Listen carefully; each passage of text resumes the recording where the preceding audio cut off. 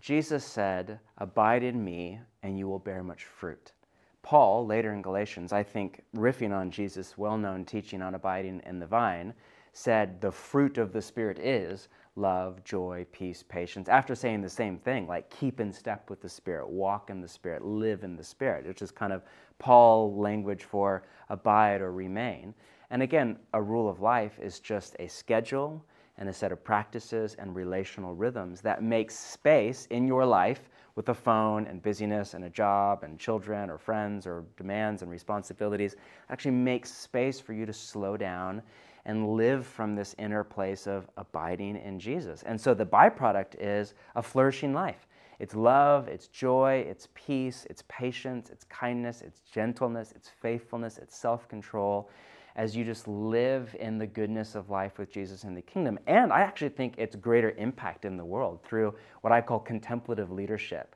which is where you lead not out of a place of ambition or just visioneering or ego, but really out of places and spaces of quiet listening prayer and discerning from God. It's been said that the opposite of contemplation isn't action, it's reaction.